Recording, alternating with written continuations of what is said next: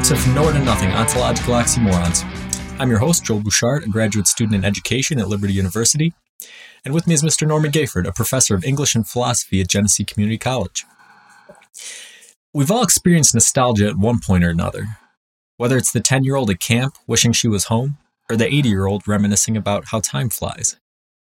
But what do these two feelings have in common? What differences do they have? Are these two people really feeling the same emotion? Are they feeling an emotion at all? Hopefully this conversation won't make you long for a time when you thought you understood what it meant to be nostalgic. So here's our first emotion in what will be probably a short series. I don't know if we'll do 3 or 4, something like that, but just trying to get at some of the interesting ones. And really, I think that we're gonna fall back on that color palette sort of analogy, where what sort of other emotions that we're more familiar with can we attribute to nostalgia? And then after painting the picture with those emotions, what pieces are still missing that make up the rest of the picture? Mm-hmm. Mm-hmm. So we'll dive right in. What is nostalgia? Well, you and I both, we were kidding each other a short while ago about this. So the etymology of it is essentially Latin pain for home, or wanting to be back home, missing home, and so on. And so that goes through the Norse and the other, so many other language traditions.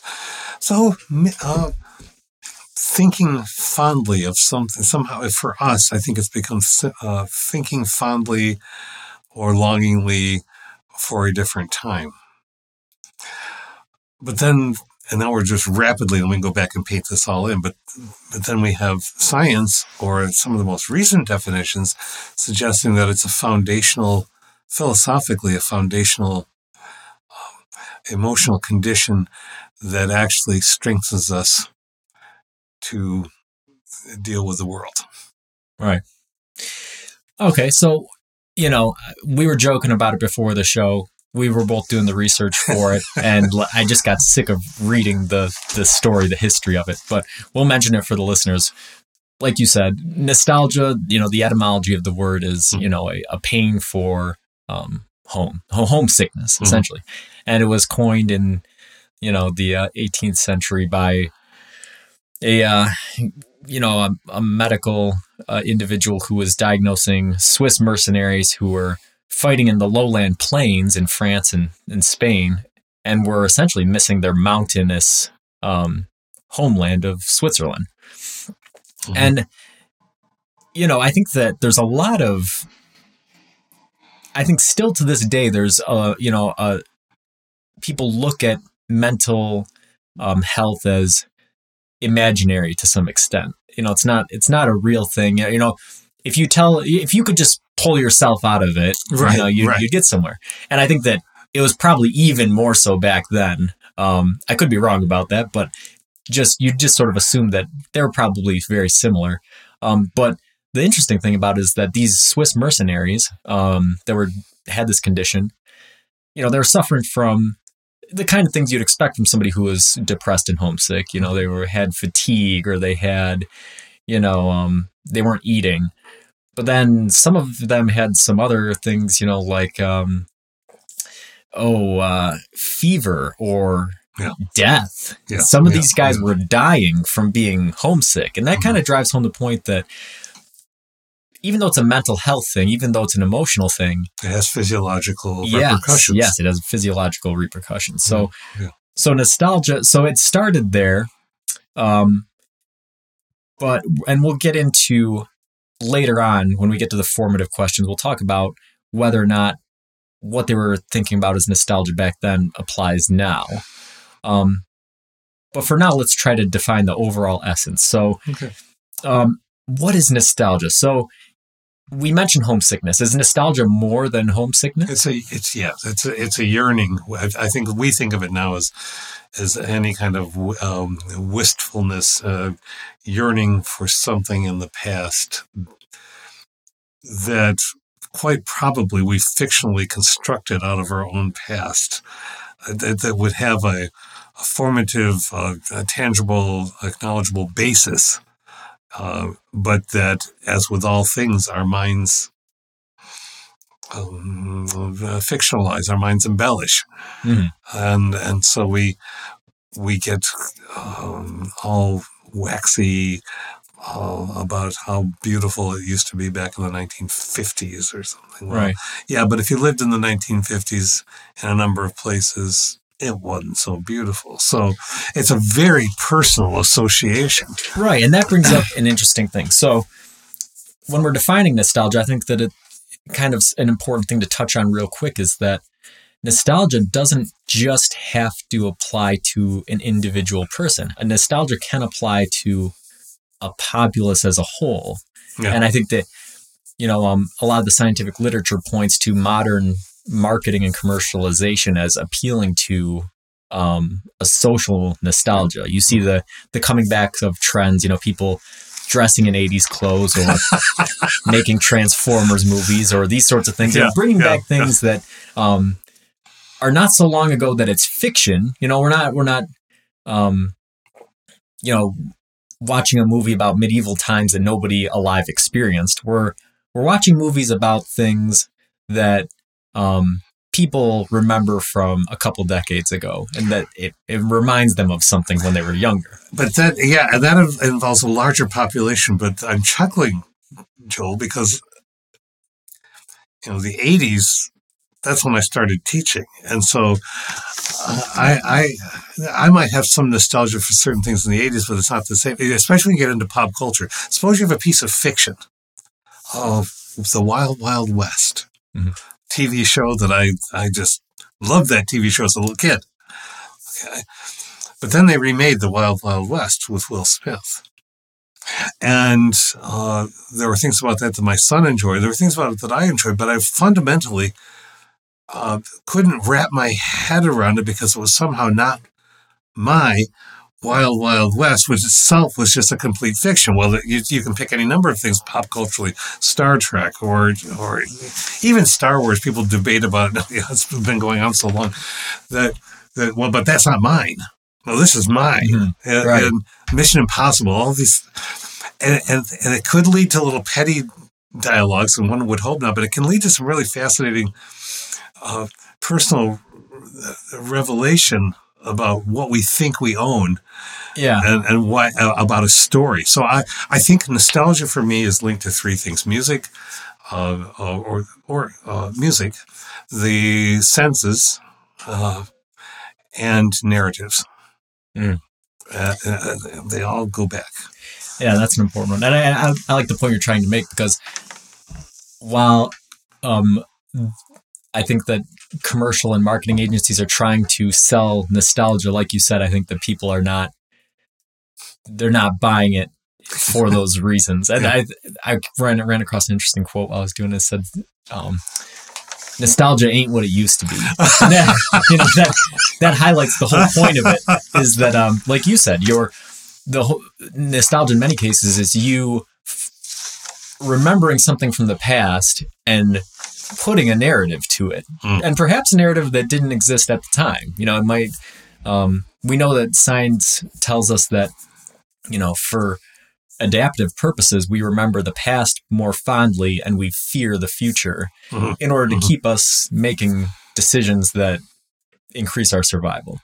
If we remember the past fondly, it encourages us to do things that we've done before. And by fearing the future, it keeps us from doing things that might be harmful to us that we haven't tried yet. Yeah. And nostalgia kind of reinforces that sort of line of thinking. To a point that can be debilitating. Right. And that can take us back to what it was back for those Swiss mercenary soldiers but that we may be getting ahead. So. I don't think so, because we're talking about the essence. So we're trying to define it. And when I was doing it, I came across an article that said, nostalgia can be broken down into two types. And that's, restorative and reflective. And they accomplish different purposes. Reflective nostalgia is let's say I'm digging through my CDs and I find one from high school and I listen to it and I go, oh, wow, this reminds me of high school. And I go, oh, yeah, and I remember all of the, the problems that I had and the hopes that I had for the future and the people that I knew. And then, I reflect on how those fears for the future panned out versus real life, or how those relationships I had with people continued or disappeared, or how the fears that I had did or didn't pan out, and then, you reflect on that and you take from it what you can and then you move on. And that's generally seen as being a positive force in people's lives. Restorative nostalgia is probably much more similar to what the Swiss mercenaries were considering, which is where, you listen to that CD and then all of a sudden you start thinking, yeah, things were so much better when I was in high school. Maybe I'll call up that friend that that stopped talking to me for whatever reason. Or maybe, I'll, You'll maybe take some kind of action. Right. Or maybe you'll take an action. And you can't really say offhand whether that action is going to be a positive or negative thing. But it leads to different results than a reflective nostalgia. So in talking about nostalgia, trying to define the essence, I think it's important to sort of highlight that there are different types, Yeah. So we have a restorative, we have a reflective. We've talked about the narrative and that sort of things. How about this? So what these all have in common is that nostalgia is about missing something. Is nostalgia more than just missing things? Yeah, I think it is. Kant, interestingly, talked a little bit about this, about the difference between subjective and objective perception. And then philosophers took that and ran with it for a while up into the 20th century. So the model or the one example would be how we sometimes fill in the blank. We glance at something like a house, our house. We don't necessarily see it all in one look. But even as we see the house and the walls and the stonework and whatever, we might be looking at a window or some other element of the house, and we get all memory laden with putting that window in, or someone who used to look out that window, or that kind of thing. And we realize we've spilled into the subjective. We're not now seeing the house the way others around us would see the house. We're seeing the house through the lens of memories we've associated with parts of it, and therefore it's our house, not anybody else's.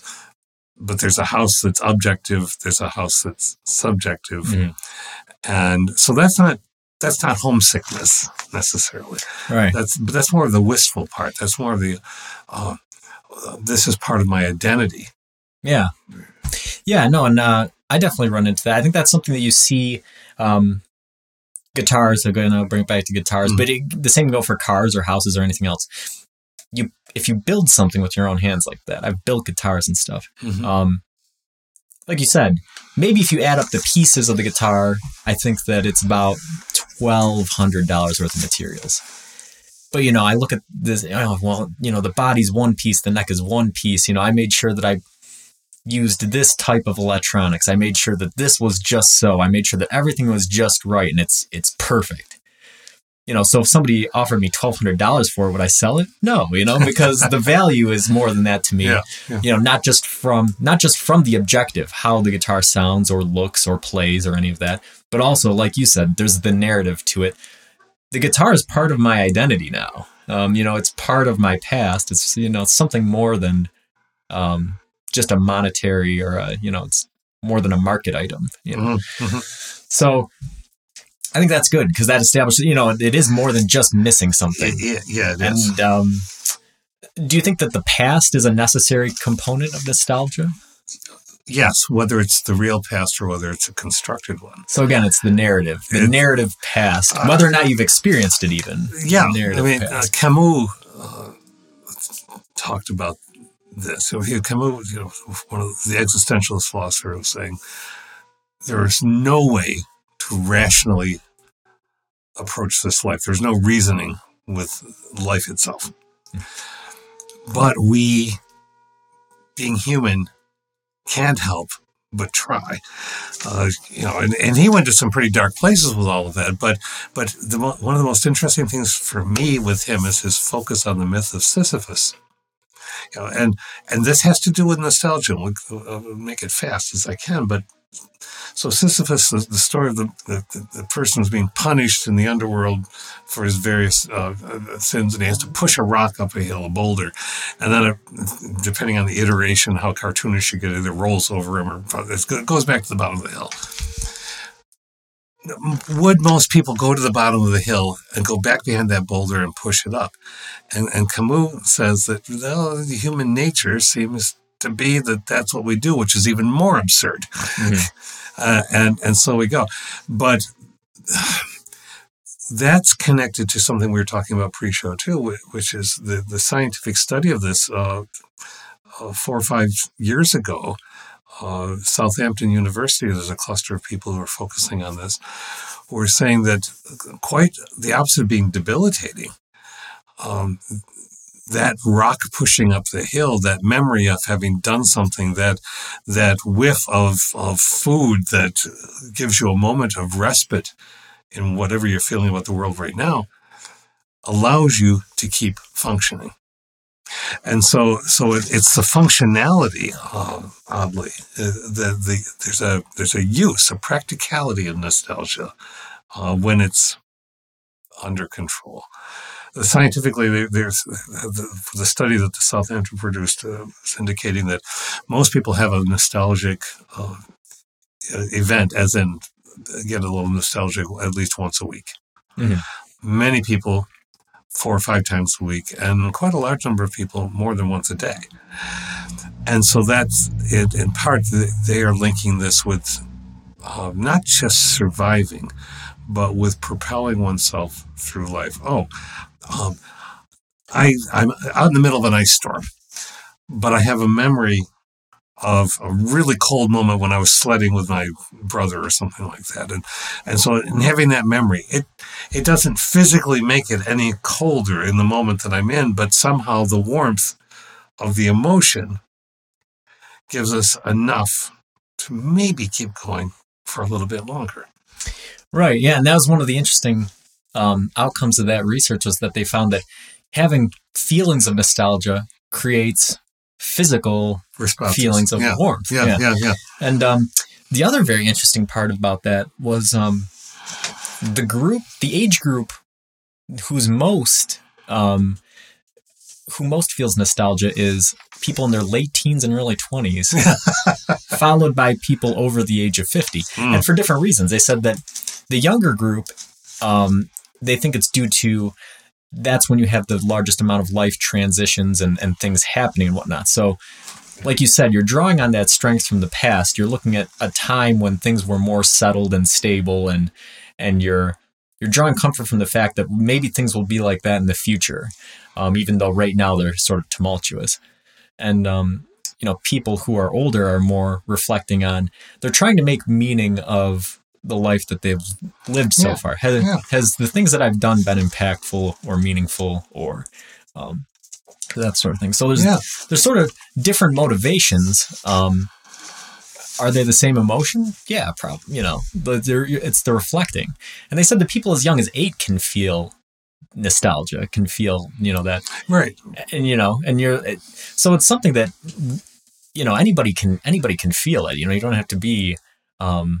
You don't have to have had a whole lot of life to reflect on, to look at a time from the past and think about, But as you said, when you're doing those 2 different kinds, if you get, let's use the metaphor of Sargasso Sea, just because if you sail into a nostalgia that is so gloppy and overwhelming, Sargasso is bad because you don't want to be stuck in it, but if you get lodged in, it all was just better back then, that can lead to really bad consequences, politically, socially, psychologically, the whole gamut. Right. So I think we've done a pretty good job. Before we move on, last question about the essence of nostalgia is, what other emotions make it up? I think that probably the two major ones would be sort of not diametrically opposed, but on opposite ends of the emotional wheel. You have sadness and happiness. Yeah. And it's almost painting kind of a nice sunset. You know, you have the dark contrasted with the light on the horizon there. Right. And what else is there to it? Do you think there's Let's try some things and see how we can associate them with the two diametrically opposed okay, that you had. I've got 3 written down here, and I don't even know if they're emotions. Okay. You know, I'm not sure where to draw the line, but we can debate that. longing. I was there's the L word. I was thinking of the same thing. Longing is a condition, and an emotion is an experience of a condition. Okay. Maybe. So longing is not an emotion by itself. I don't know. I'm not being absolutely certain. You see, I think that my guess would be I would say there would have to be a guiding emotion behind the longing. Longing by itself doesn't tell you the mind frame of the individual who's longing. You could be longing for, you know, a lost love. You could be longing for that old right. guitar. And I think love would be the emotion behind it. Yeah. Or, you know, envy. Desire, envy. Yeah. So I think that probably longing is not an emotion, but maybe some of those other ones do. So it's a condition created by those emotions. So envy? Do you think maybe envy or desire? I think envy and desire are emotions. I think those are because they understand. So do you think that's part of nostalgia, though, necessarily? Envy? Yeah, envy has a very negative connotation to it. But if you think about nostalgia in terms of, you know, a longing for the past, sort of. Yes. It probably in the case of restorative nostalgia, envy is the guiding emotion, whereas in reflective, maybe it's something different. Yeah, I think so. Let's do a what if. What if, you know, based on things you and I've experienced and have known in people, sometimes it's not entirely constructed. Someone has lost many people in his or her life, and they see a younger family, and that sends them zipping back to when their family was more intact. So far, we're okay. But if it sends us zipping back to that and then looking at the young family and saying, why do they get to have this? Then we've lost the balance of because you have had your time and yours is in a different condition and state than theirs is. So somebody could negatively respond to life because of nostalgia. Yeah, and I think that anytime somebody experiences nostalgia, you're almost fighting your own battle between the restorative and the reflective. You know, I actually had a moment this week like that. When my grandma died, my mom took a picture, and it's probably the most powerful picture that I've ever seen, to me personally, because it has the context. But my grandmother is essentially on her deathbed, and my brother brought in his son to see her one last time. And the picture is of my nephew just kind of standing on his tiptoes, looking over the hospital bed at his great grandma for the last time. You know, and that brought back all kinds of memories, you know, about my grandmother, about her making milkshakes or going to her house for Christmas, all kinds of things. Good things. And and you know, you're just struggling because you have that, you know, there's that, the reflective part of it where you want to, you know, enjoy the moments that you had and, you know, think about, you know, all the good times are in the past. And then there's that, you know, that part of it where you wish you had your grandma back, you know? Yeah. And, you know, and that's where life is always teaching us those lessons, you know? Well, what are you going to do with that? What are you going to do with that feeling, you know? Do you carry it forward and teach, if you have children, teach your own children, or nieces and nephews, tell them stories so that for the next generation or two, maybe that grandma figure, that character, that human being lingers in the family. Right. And that's usually mostly what we get at best. Mm-hmm. Most of us don't remember past a great grandparent. Right. If you really think directly about it. And then when and the thing you said was really interesting, because I think this is a universal experience. In my mom's last couple of years, and certainly her last weeks, but a couple of years in dementia, compounded with COPD. If I would not want her back in that state. So the nostalgia is, well, what I want back is right. the making of the milkshakes and the coming home and finding the kitchen window steamed up from the wonderful pot of spaghetti and all those things. So we really don't want the thing that we say that we want. What we want is the thing that we latch onto. It's an anchor, or perhaps more nautically, a buoy. Mm-hmm. That memory is a buoy. We find the buoy. We know that there's something. This is way off track, seemingly, but really not. I remember taking a trip to New England. Love to go there, and took a little jaunt out on a tour along the coast of Maine, and there was this remarkable clashing set of waves fairly close to a set of islands, and a buoy that was marking it, and there's a sunken naval vessel under there. It was just a domestic wreck. But all the turbulence of the water around that buoy, and you knew there was something down there, and it was big, right? And then you sailed on, and then the waters got all smooth again. And I think that's what nostalgia can be. There's this turbulence that wants to pull us in, and we can recognize the power of it. And we say, "Hey, yeah, this was cool, but I'm sailing on." Right.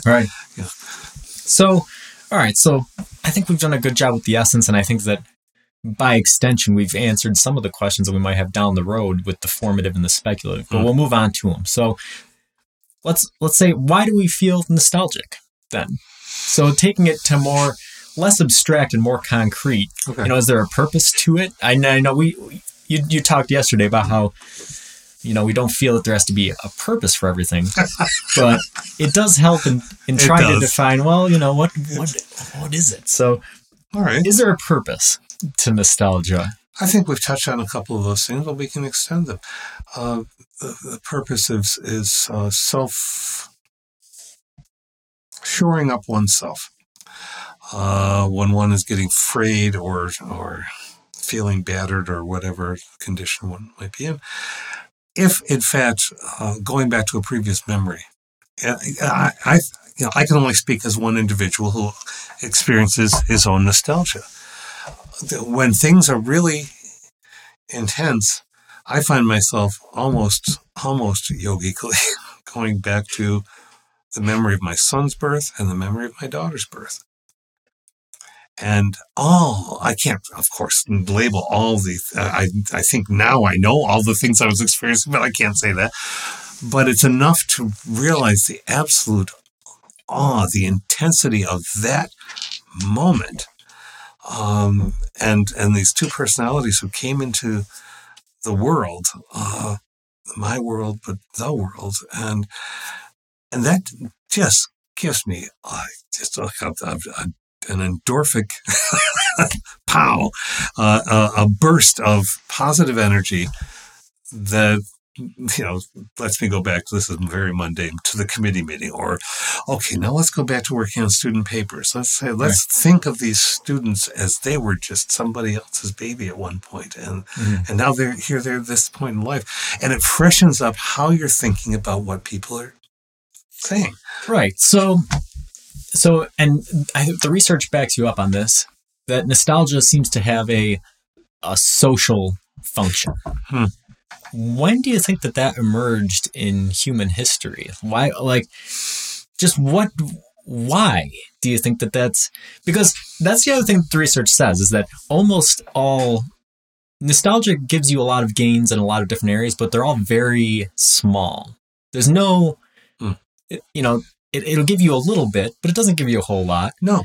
And, It one of the intros to the pod, one of the hooks to the podcast I used the last time was that, nostalgia seems to be one of those things that makes us uniquely human. So animals don't seem to, we wouldn't even know, but they don't seem to appear. We wouldn't know. So when did it develop? Why did it develop? Is it necessary? Is it necessary to feel nostalgic to be human? Why do we? I think it's unavoidable. I think it's unavoidable. I don't think it's necessary.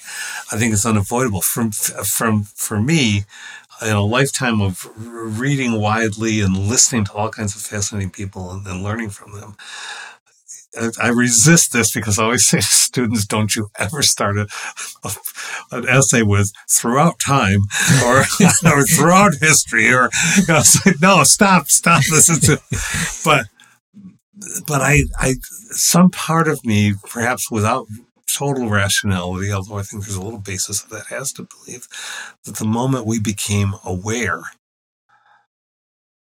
Now, there's no lightning bolt moment when humanity became aware, but along the evolutionary course, when we became aware that there might be more to this frightening life than eating, sleeping, reproducing. And I say that because of those still mysterious and still compelling cave paintings. We find more of them now and have dated back earlier. The one of this year, I was reading in Scientific American, I think it was stunning. It was very recent this year. Something on the order of 40,000 years, which is twice what but somebody painted. Now, first, there's art. I don't think we have art without some kind of nostalgia. We can follow that later if we want to. But art suggests, cave painting suggests that there was a moment we want to go back and remember. Now, maybe we have language and we're telling it, but we still want that. I was having this conversation with my dad, retired mechanic. I love him to pieces, and he just he's now in his 80s. He's reaching out to people. He's making cookies for people in his community. He's a presence in his community, not overwhelmingly, but he's there and active and engaged. But he's also going through all of his photographs, and he has always loved his photographs. But categorizing, but there's one he's searching for, and maybe today will be the day he finds it. But he in his youth. Tells my brother and me this story about he had, I think it was a Hudson car. He took it and he hacksawed the back off so that he could create essentially a truck, a carrier for himself on the farm. I'm picturing this man as a young man hacksawing a vehicle, in the country. I mean, he's way out in the world. And he swears that he has a picture of this. And he knows it, and he is searching for it like unto the Holy Grail right now. I believe the picture exists, or did, but it doesn't matter that it doesn't exist now in the sense that it's in his head, but he wants to show us. And I think there's a nostalgia in that, an identity. I think it's back to that, the usefulness of it is in establishing our bona fides about who we were. Right. So, if we're looking at it formatively, we might, it really, I think the reason nostalgia is sort of an enigma wrapped in a riddle is because the things that it most correlates to are other things that we don't have the answers to. There has to be consciousness. There has to be memory. There has to be identity. There has to be all of these other things that we also don't have the answers to. And I think that you're probably right. It's probably those things that make nostalgia. I like what you said about it, which was that it's probably not necessary, but unavoidable. When humans became conscious, I think when we developed the memory, the ability to reflect, then there was no way around it at that point. If you have the ability to reflect, then it's hard to imagine somebody doing so unemotionally, especially when memory is not a verbatim record of your past. It's an emotional impression. Yeah. So with memory being an emotional impression, you can't reflect on it objectively. No, you cannot. You're absolutely right. You can't, and it's not in our control. I don't think any of us would argue that we would say, well, I'm sitting at my desk doing such and such a task, or I'm in my shop doing this, or whatever work that we do, for instance. None of us could say, oh, our minds don't stray away. No, we're always on task. There's never any images from past, present, or future. Some sound doesn't, you're listening to the background music that offices or places have, or something is going to take you somewhere that you didn't intend for a moment, which can be longer than a moment in your mind. It might be a moment in physical synchronous time. We're not in control of that entirely. But this is, I think, where the dark side of nostalgia can arise. But this is when we get into things like the mental health conditions, perhaps the physical ramifications of aging for some, because not everybody experiences dementia, thankfully, where there's a longing, a need. People are back in their childhoods, or they're back with their family is 30 years ago, where in their minds, and so they don't recognize people who are coming to them, and it's a lot more complicated than that. But I think a lot of us have experienced this. That's an entrapment, perhaps, in nostalgia. Although I think more and more that while it's painful for that person, if we could let them be there, we could somehow find a way to make that more real. Rather than try to assert this. No, that's wrong. What's so great about this reality that we have to do that to somebody at a certain stage? Maybe it's time for nostalgia to be on the in the ascendant and let them be there. Wouldn't that be? Yeah, that's super powerful for a couple of reasons. One of them, speaking to the more abstract one first, I think that, sometimes I get accused of being a space cadet, and I'll never. I fully embrace it because I don't think it's a negative thing at all.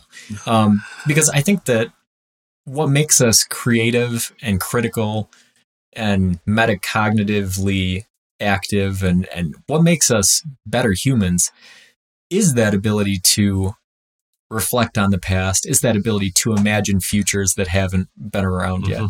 And like you said, you don't want to get stuck in the mire and not be able to function in the present.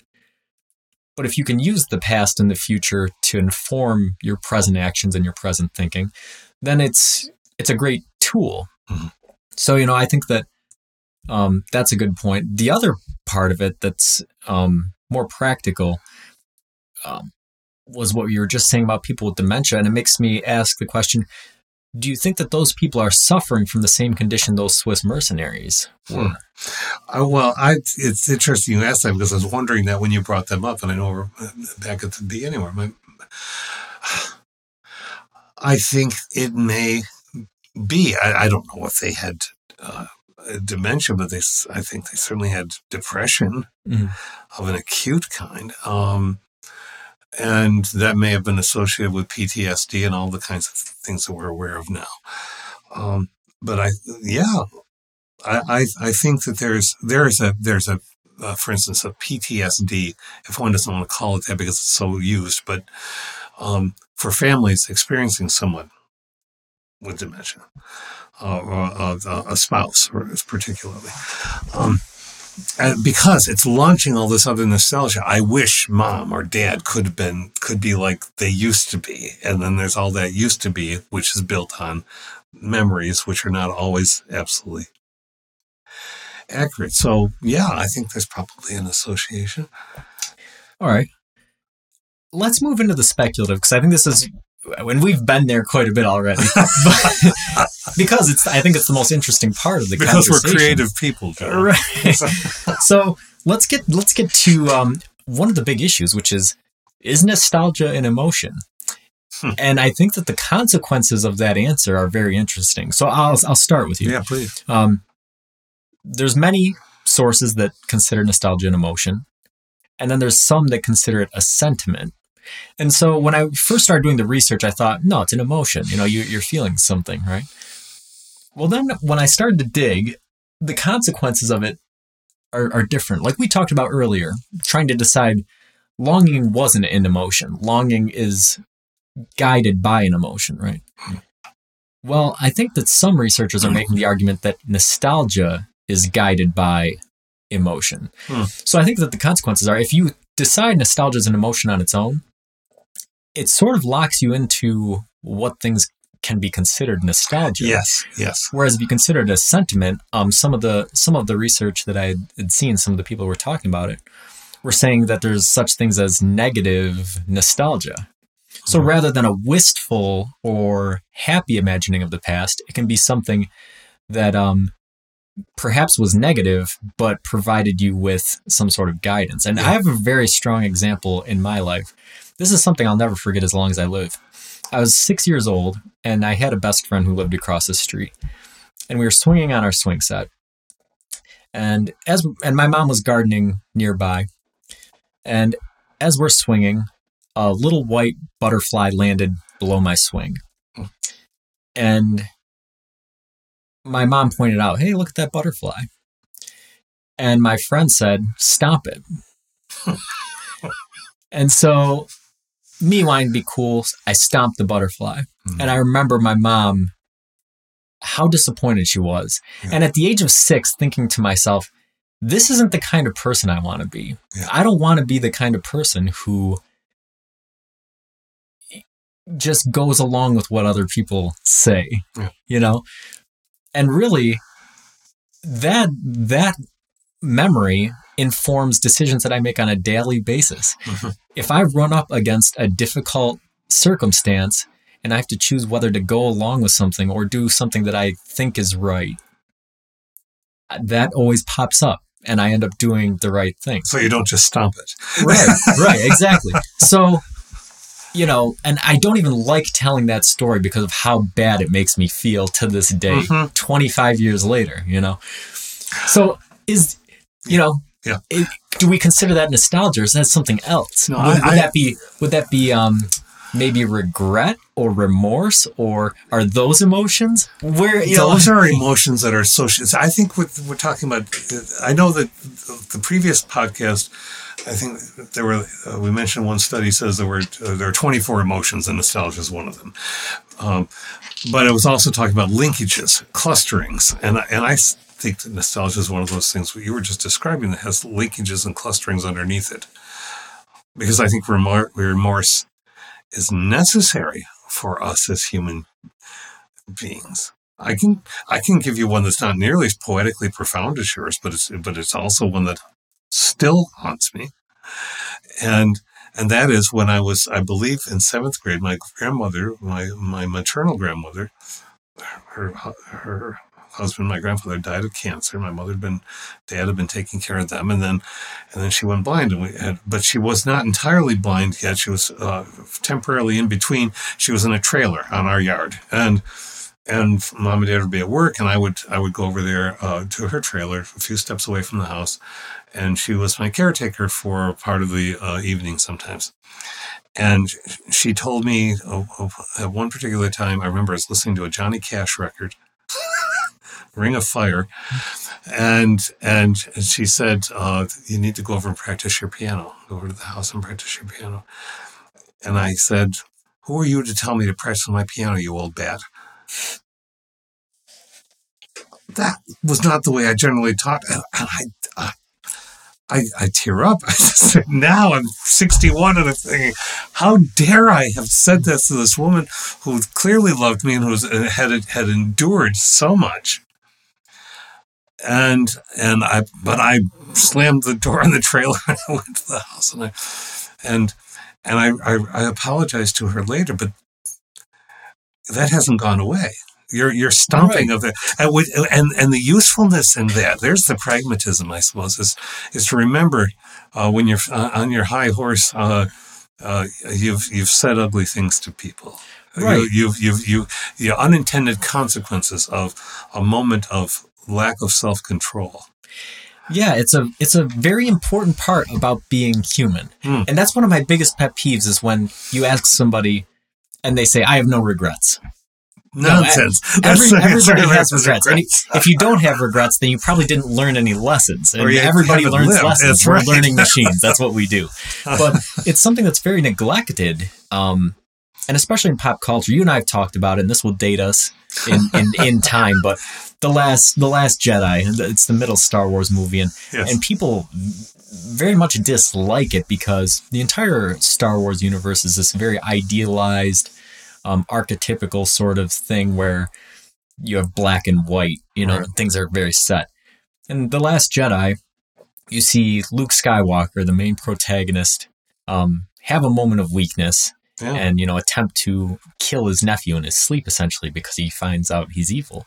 And this rubbed people the wrong way. No, Luke he's good. He's not this. But that ignores the humanity of it. Nobody is good. Nobody is bad. You have moments. You have things. Part of being human and part of living in a social society is taking actions to try to find where boundaries are, whether those boundaries are moral boundaries or, all of these things. And that's what was happening with me stopping the butterfly, with you talking to your grandma. We were young people who were trying to determine for ourselves what was right and what was wrong. Mm-hmm. And if we hadn't taken those actions then, we would have taken similar actions down the road that still would have informed our senses of morality and our senses of how we should treat people. It just would have come in a different way. Yeah, and does, and still does, because as flawed human beings, we still step in the muck sometimes when we and we say, what was that? And right. No, I absolutely, and that's a really good example. The pop cultural is what the pop culture used to be 3 channels on the television, or for some people 6 channels on the television. Everybody saw the same things, basically, more or less, and everybody had the same background on music. Not entirely. It's not that simplistic, but there were certainly cultural elements and things that make it more complex. But now there are touchstone pop cultural moments when people don't even participate, but they still have heard of the thing. That makes it possible, whatever superficial or deep metaphor it can be, it makes it possible to discuss, because it is a point of connection. And our heroes make mistakes, bad ones, and that's what makes them more human. Odysseus comes up in nostalgia a lot. You found that? Yeah. Right. The most ancient tale, the epic tale of in Greek and into Western culture. It's not just that he's homesick. Oh, I want to sail back. No, first he insults the gods after 10 years of fighting at Troy, and by saying, well, I don't need anybody. I can just get back home. It's better than that, of course. Right. And so he is punished to wander, to suffer loss, to lose his ships and his men. So that eventually Odysseus floats onto his home shore in Ithaca by himself. He's sort of Captain Kirk that way. He just loses all the red shirts are gone. And but it's not because he wants to be there, but at the same time, he doesn't. Tennyson has a wonderful poem about this. But essentially he's home. He kills the suitors who've been after his wife Penelope. He's reunited with his son, and even his old dog. Who has lived to incredible age. Yeah. But then he needs to go back out again. It's like Campbell's hero tale. So he can't be satisfied even when he has everything that he thought that he wanted. And so the nostalgia aspect in that is that it's not about, a perfect utopian, if we could just be there. There's some element of the 1950s that some people might want back again. But not everything about the 1950s, if anybody's being rational and truly historical about it. There's some element of saying we were all better back then. No, we won't. If you look at our history, we really weren't. But is there some aspect of some of us that we thought we were doing something well? So it's instructive that way. There's a usefulness again. Darn it, you've wrangled me into the use. And I think that we're getting there. I think that we are starting to sort of suss out what the purpose of it is. And I think that, this is all predicated on the notion that nostalgia is a sentiment that guides an emotion. But if we assume that it's a sentiment that that's guided by an emotion, or many emotions, then it really, it's teaching us how to live. It's teaching us how to live within a society, within a group. When we stab the Cyclops' eye out, maybe when we're sailing away, we don't yell out what our name actually is, Maybe in the future, I'll just keep telling him I'm no one so that, I don't get into trouble. That sort of thing, So it can be, negative nostalgia, or it can be, thinking about your wife and your son and your dog so that you continue to try to get back home. Or, it's nostalgia is almost... It's almost like your conscience in a sort of way. You reflect on how your life has been so far, and you kind of let it guide you to where you want your life to be. Mm-hmm. And like you said, like we talked about, if it's restorative or reflective, sometimes, you make flawed decisions on where you want to be. Yeah. Sometimes you try to reach too far into the past, or you try to recreate something that is gone. A psychologist had a very poetic moment, which is unusual, but I enjoyed it, so I'll read it real quick. But it says, speaking of nostalgia, it's a strange thing, a vivid memory from the distant past, haunted by people who have grown up or grown old or are no more, doing things that are no longer done in a world that no longer exists. Mm-hmm.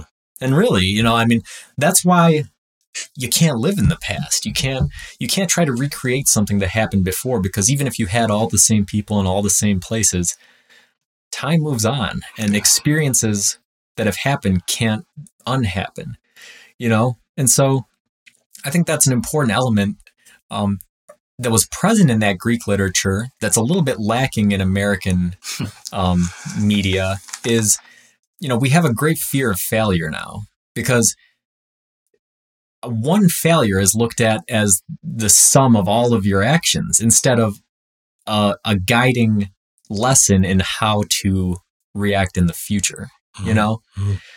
And I suffer from this, I was talking about last semester, I had a group project, so I have a 4.0 GPA, and I'm all nervous about getting something less than that, because I have that that